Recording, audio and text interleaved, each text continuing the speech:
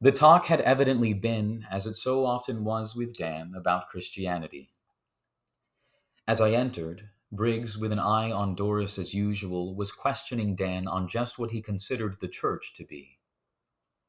Dan spoke of the church sometimes as if it were an institution, Briggs said, and sometimes as if it were a sort of person or a group of persons.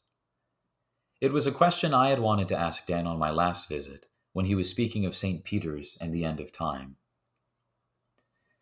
Dan meditated a moment before he spoke.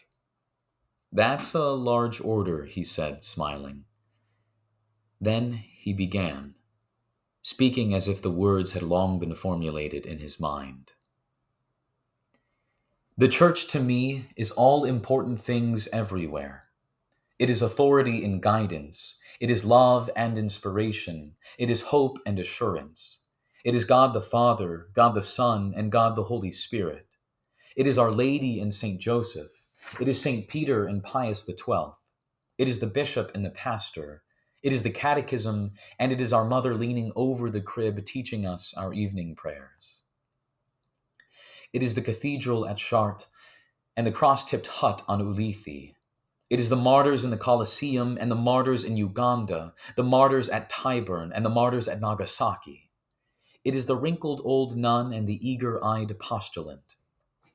It is the radiant face of the young priest saying his first Mass, and the sleepy boy acolyte with his soiled white sneakers showing under his black cassock.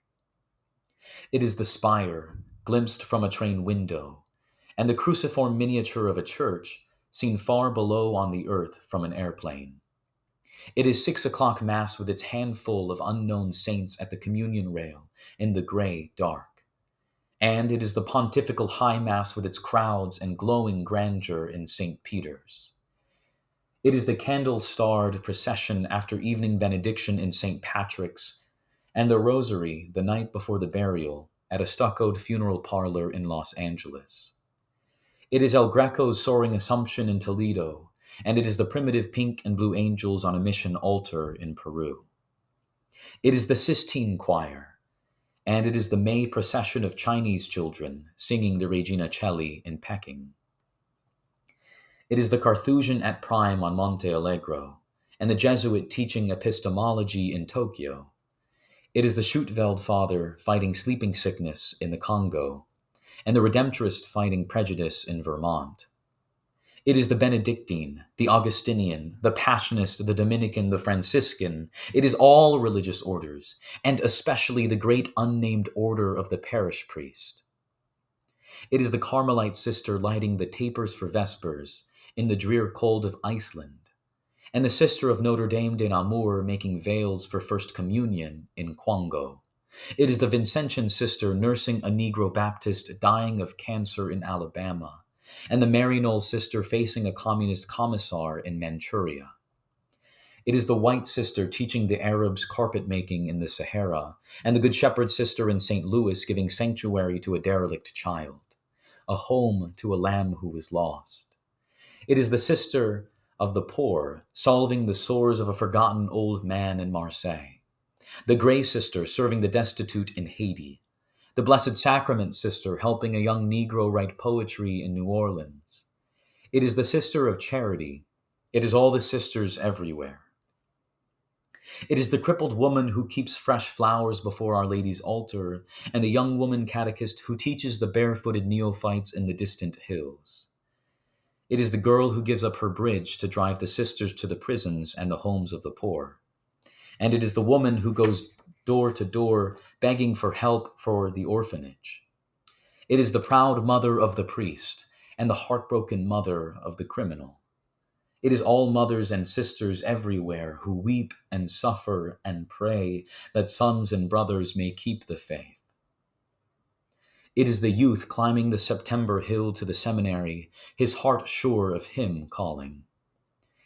And it is the lost priest, stumbling, groping, seeking vainly afar the God he can hold in his hands, a stranger among men always and everywhere. It is the bad sermon and the good, the false vocation and the true. It is the tall young man who says the Stations of the Cross every evening, And it is the father of 10 who wheels the sick to Mass every Sunday morning at the county hospital.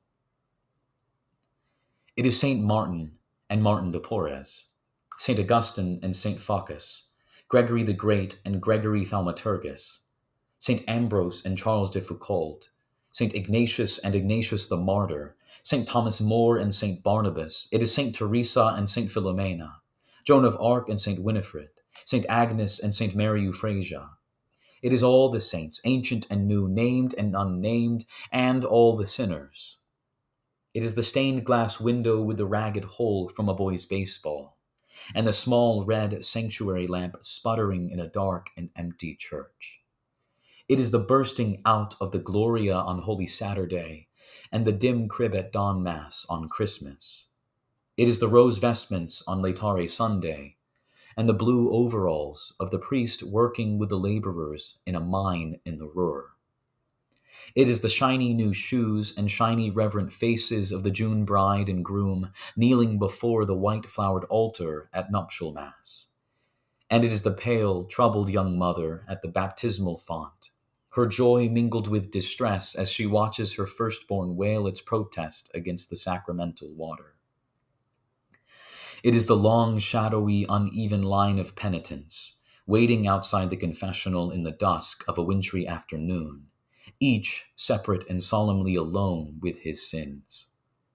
And it is the stooped figure of a priest, silhouetted against the headlights of a police car in the darkness of the highway, as he says the last prayers of a broken body lying on the pavement beside a shattered automobile. It is the Magnificat, and it is grace before meals. It is the worn missal and the chipped statue of St. Anthony, the poor box and the cracked church bell. It is peace and truth and salvation. It is the door through which I entered into the faith, and the door through which I shall leave, please God, for eternity. There was a silence after that. Doris was dozing. Dan took a sip of his wine, smiled at Doris. Catholics take their church for granted, he explained. We even take our Lord in the tabernacle for granted. But you mustn't be too hard on us. All children take their home and their father for granted. We are spoiled children.